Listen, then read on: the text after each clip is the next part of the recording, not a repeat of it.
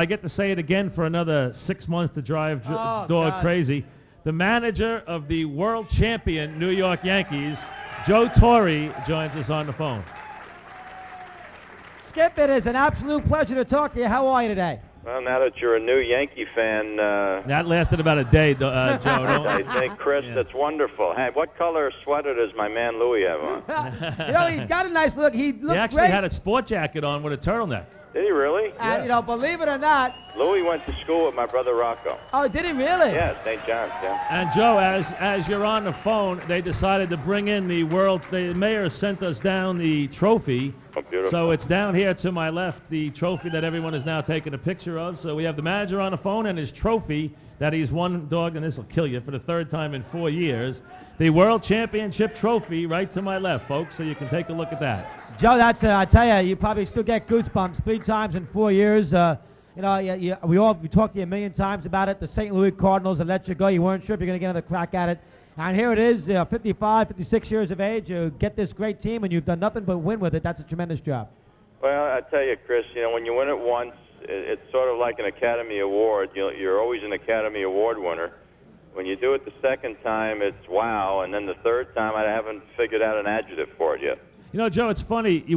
Everyone went into this postseason, I don't want to say cautious, but after last year, I don't know if they knew what to expect. Some people saying, oh, this team isn't that good. Some people picking it to get picked off early.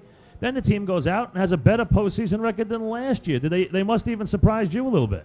Well, I felt pretty good. I just thought our pitching would come to the forefront in the postseason, and it did do that. And don't ask me why. I guess it's being around these guys on a day-to-day basis that you knew when they got the postseason they were looking forward to it instead of getting overly excited about it. It was really businesslike, and I think that impressed me more than anything. And, twice in important spots, and people don't think back to them now because the World Series went in 4 straight, but in that Red Sox series, twice you went to that guy you love in Ramiro Mendoza, and twice he came up with enormous performances. Well, again, and Ramiro, because of the communication problems, with the language barrier, it's tough to really get a feel for him. But he never sweats. He's like that guy we finished with, Rivera. They just seem to go out there and say, if this isn't good enough, I'll be back tomorrow. But he gave us 2 monster games. There's no question about it. Joe, you used to tell us, I remember after the '97 series against the Indians, you said, boy, I need a 2-week vacation. I'm raring to go again. And lots happened in that since that time period with your health and everything. Do you feel like you almost rested already, ready for spring training? How do you feel about, say, going back here for the year 2000? Well, I'm looking forward to it. We have some work to do because we're probably going to change a little bit and again, retool, but hopefully nothing major.